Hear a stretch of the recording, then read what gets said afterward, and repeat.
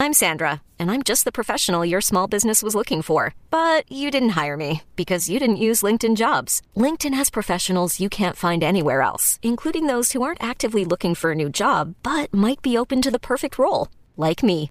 In a given month, over 70% of LinkedIn users don't visit other leading job sites. So if you're not looking on LinkedIn, you'll miss out on great candidates like Sandra. Start hiring professionals like a professional. Post your free job on linkedin.com/recommend today. When you need mealtime inspiration, it's worth shopping Kroger, where you'll find over 30,000 mouth-watering choices that excite your inner foodie. And no matter what tasty choice you make, you'll enjoy our everyday low prices, plus extra ways to save, like digital coupons worth over $600 each week. You can also save up to $1 off per gallon at the pump with fuel points. More savings and more inspiring flavors make shopping Kroger worth it every time. Kroger, fresh for everyone. Fuel restrictions apply. No one is more locked in. From Thursday to Monday, no one is more locked into the NFL than First and Pod. Hosted by Danny Parkins and Andrew Filippone. All right, First and Pod, Danny Parkins, Andrew Filippone. Pony, fresh off TV, fresh back from the karaoke bar. Because I'm a professional, watched every minute. Wearing thermal underwear. Yeah. Watched every minute of Rams Raiders. Subscribe, rate, review every game, every team, every week. For 3 quarters, Pony, I thought this was the worst game of the season and arguably the biggest waste of my time. And I considered quitting First and Pod. And then 98 yards, no timeouts, 52 hours after signing with the team, Baker Mayfield drives down the field and beats Josh McDaniels and the Raiders in front of a stadium that was filled with about 80% of Raiders fans.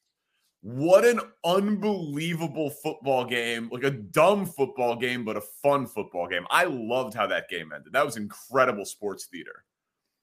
Yeah, and everybody, when they listen to this tomorrow, the conversation Friday morning will be about what this means for Baker Mayfield, right? Like, hey, he's not going to be the Rams starting quarterback next year, but what can he do for his career in this limited time that he has with the Rams in a good situation with Sean McVay as his coach? And I just thought I agree. I just thought that was so much fun watching him.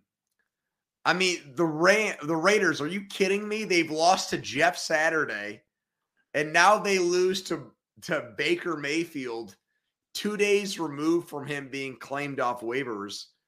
I mean, it speaks to McDaniels and his lack of ability as a head coach. But, yeah, I mean, we're in an NFL where there are 32 starting quarterback jobs, but there are obviously not 32 starting quarterbacks in the NFL, Danny.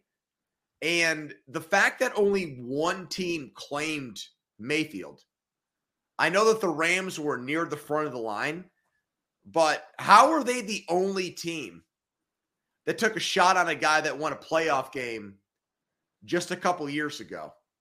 You know, I don't know, man. I'll say this, like, that game was just so dumb.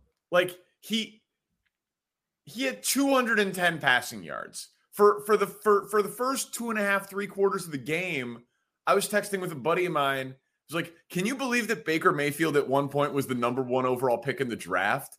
Like, now I know he was with a new team and it was an impossible spot, but he didn't look special. He said on the podium with the Thursday Night Football guys, he was like, I can't believe the Raiders were in press coverage. And Richard Sherman was like, yeah, what the hell were they doing?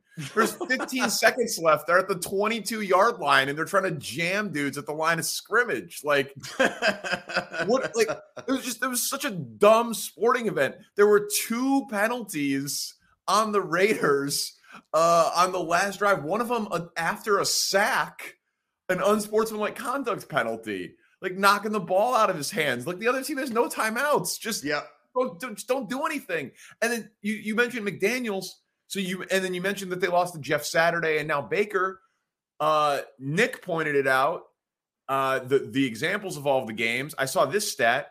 They're the only team in NFL history that's blown 4, 13 or more point leads in a season. They had that crazy loss to Arizona earlier in the year.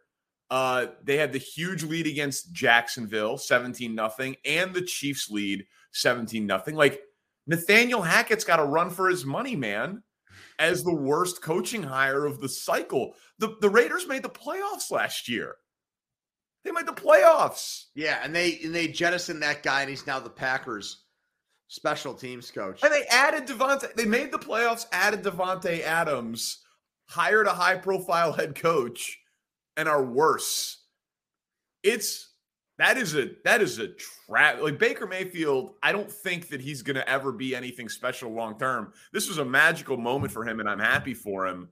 But the Raiders, my God, man, like, what a dumpster fire that situation is. It's crazy. And the whole like pregame vibe was, hey, you've got 2 teams in the AFC East and 2 teams in the AFC North. Maybe the Raiders are able to be like the last team in. No, they're not the last team in. Not at all. And it brings into focus what we've said for a long time on this show. Like, the whole, like, Josh McDaniels was almost Andrew Luck's head coach and was a sought after commodity. And is he going to be Bill Belichick's heir apparent in New England? He's just a weird guy who's better off as a coordinator than he is a head coach. And when you let a guy that was released 48 hours before a game go the length of the field on you, it just brings into hyper focus that you're not cut out to be a head coach. So, and he's obviously an offensive coach, but discipline. Yep. Right. I mean, those 2 penalties, and like I said, the unsportsmanlike conduct penalty, and then just like overall competence, the coverages that they were playing, that was humiliating. And great result for the Bears, who needed more teams to get off of the 3-win mark for tiebreaks. So that's the 4th win for the Rams, because that pick's going to Detroit. So very, very nice result for the Bears. Now, if the Bears lose out and the Broncos win 1 game the rest of the way, the Bears will have the 2nd pick in the draft. So kind of a dream scenario there. But Danny, I know we're into week 14, and I feel like the way that networks have set up our viewing schedule for Sunday is it's New York team against Super Bowl contender on both networks. Yeah. It's Jets and Bills, and it's Giants and Eagles. So let's start with that. And from a New York perspective, let's begin with, among the Jets and Giants, which team do you feel better about right now? I think it's got to be the Jets. They don't have their quarterback. Neither do the Giants. The Jets might have their quarterback, but a certainty that I know is that the Jets have the better roster 2 through 53.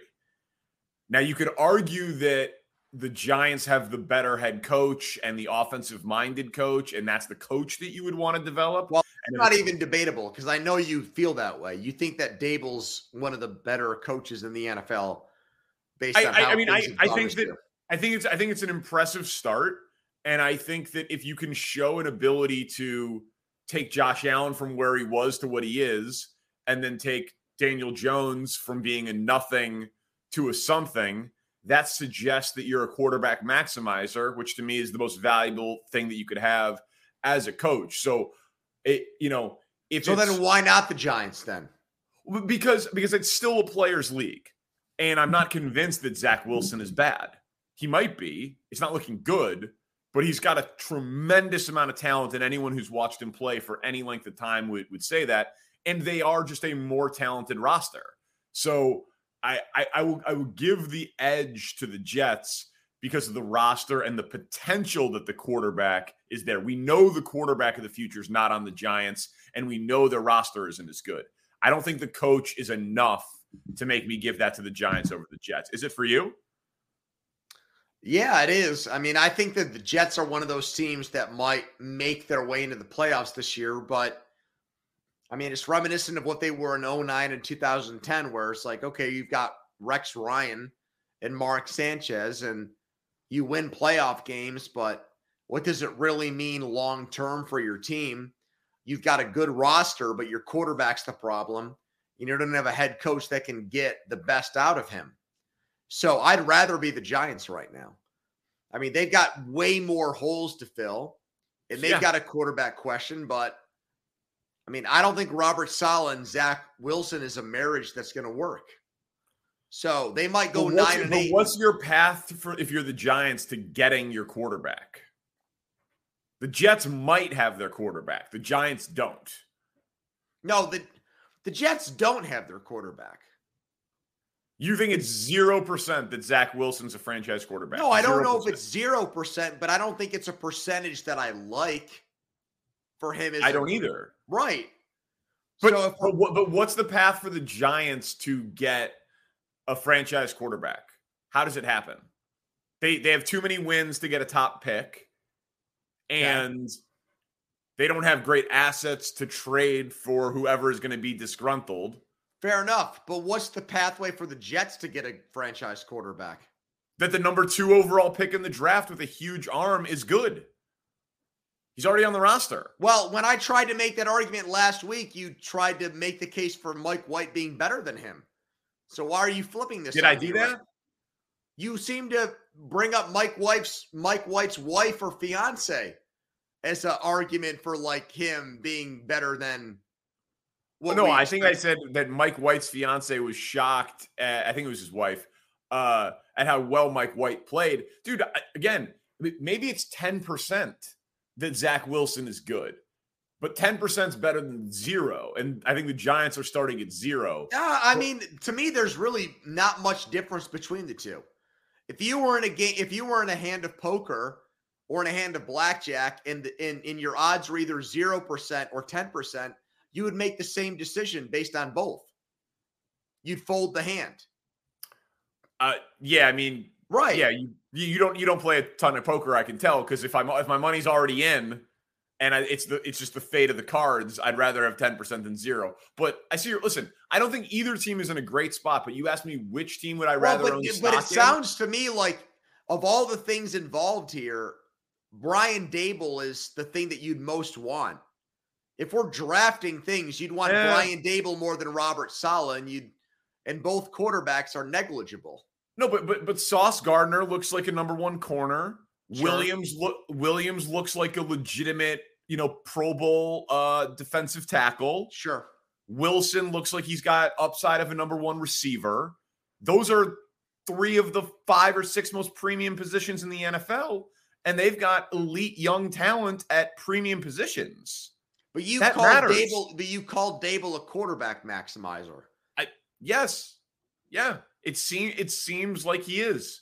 Hey, dude, it's close. It's a good question, but I'll take the talent and the chance at the quarterback over the coach and the bad roster. But flip it. Go to the other side. Go to the teams that they're playing in these matchups. Bills and Eagles. If you had to say, I want one to win the Super Bowl this year, or who are you taking?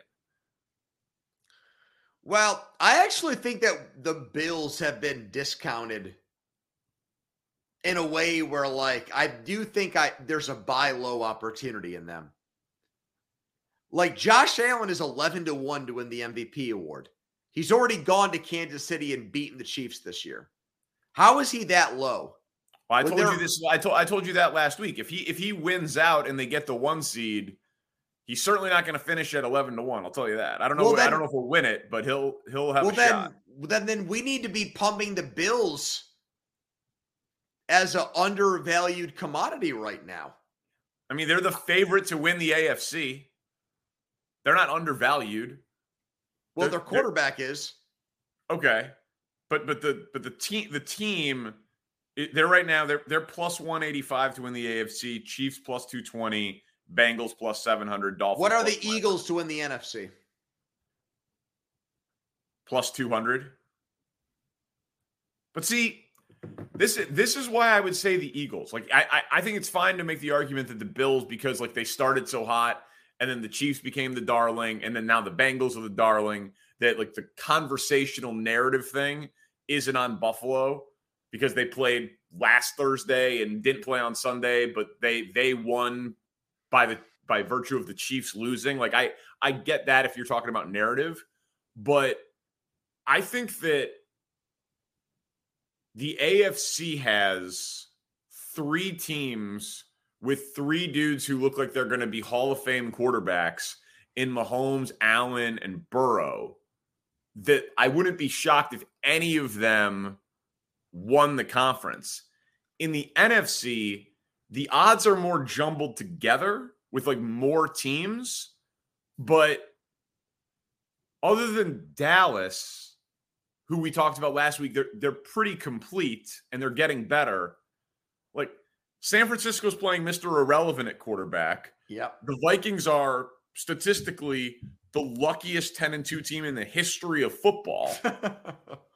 I don't think there are as many challengers to the Eagles in the NFC as there are to the Bills in the AFC. So if you told me in these 2 games, pick your team to be in the Super Bowl, Eagles or Bills, the Bills have to go through a tougher path. Now, they might not have to play both Kansas City and Cincy, right? If they get the 1 seed, they'll have to play each other. But still, they'll have to play whichever team wins. Yeah, I mean, that's the best.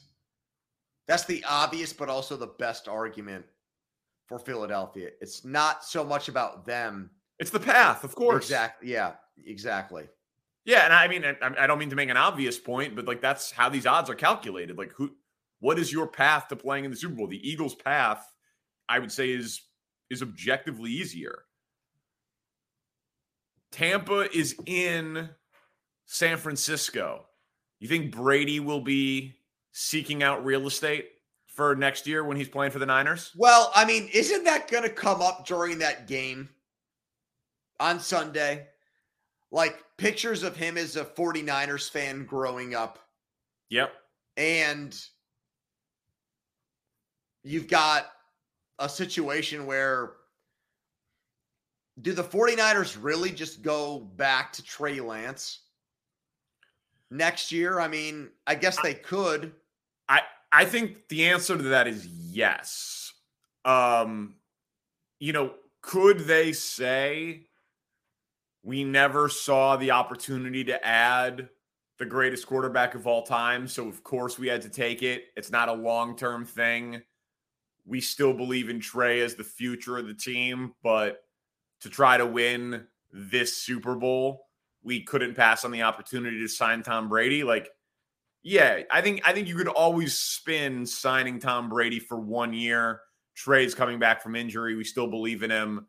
It used to be that quarterbacks could sit for a couple of years, so it's not ridiculous for him to sit for a couple of years for us. Look at what happened to Jordan Love in Green Bay. Like, yeah. I don't think it's an impossible narrative to spin when you're bringing in Tom Brady, but you'd be bringing in a 45, 46-year-old Tom Brady, and you traded all those draft picks to get Trey Lance. Like, I think it is overwhelmingly likely that Trey Lance is the starter in San Francisco next year. Like, Trey Lance or the field, I think you'd have to lay minus 400. I think it's overwhelmingly likely that it's Trey Lance. I just wonder how we got to a place where we say things about the 49ers like the quarterback is really not that important.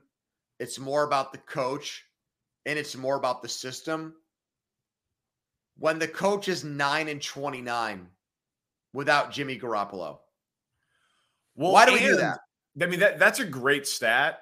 Because 9-29. It's a great stat. I think that 2 things. One, I think Jimmy Garoppolo gets a little disrespected because Jimmy Garoppolo signed a $140 million contract. Like, he's not awful.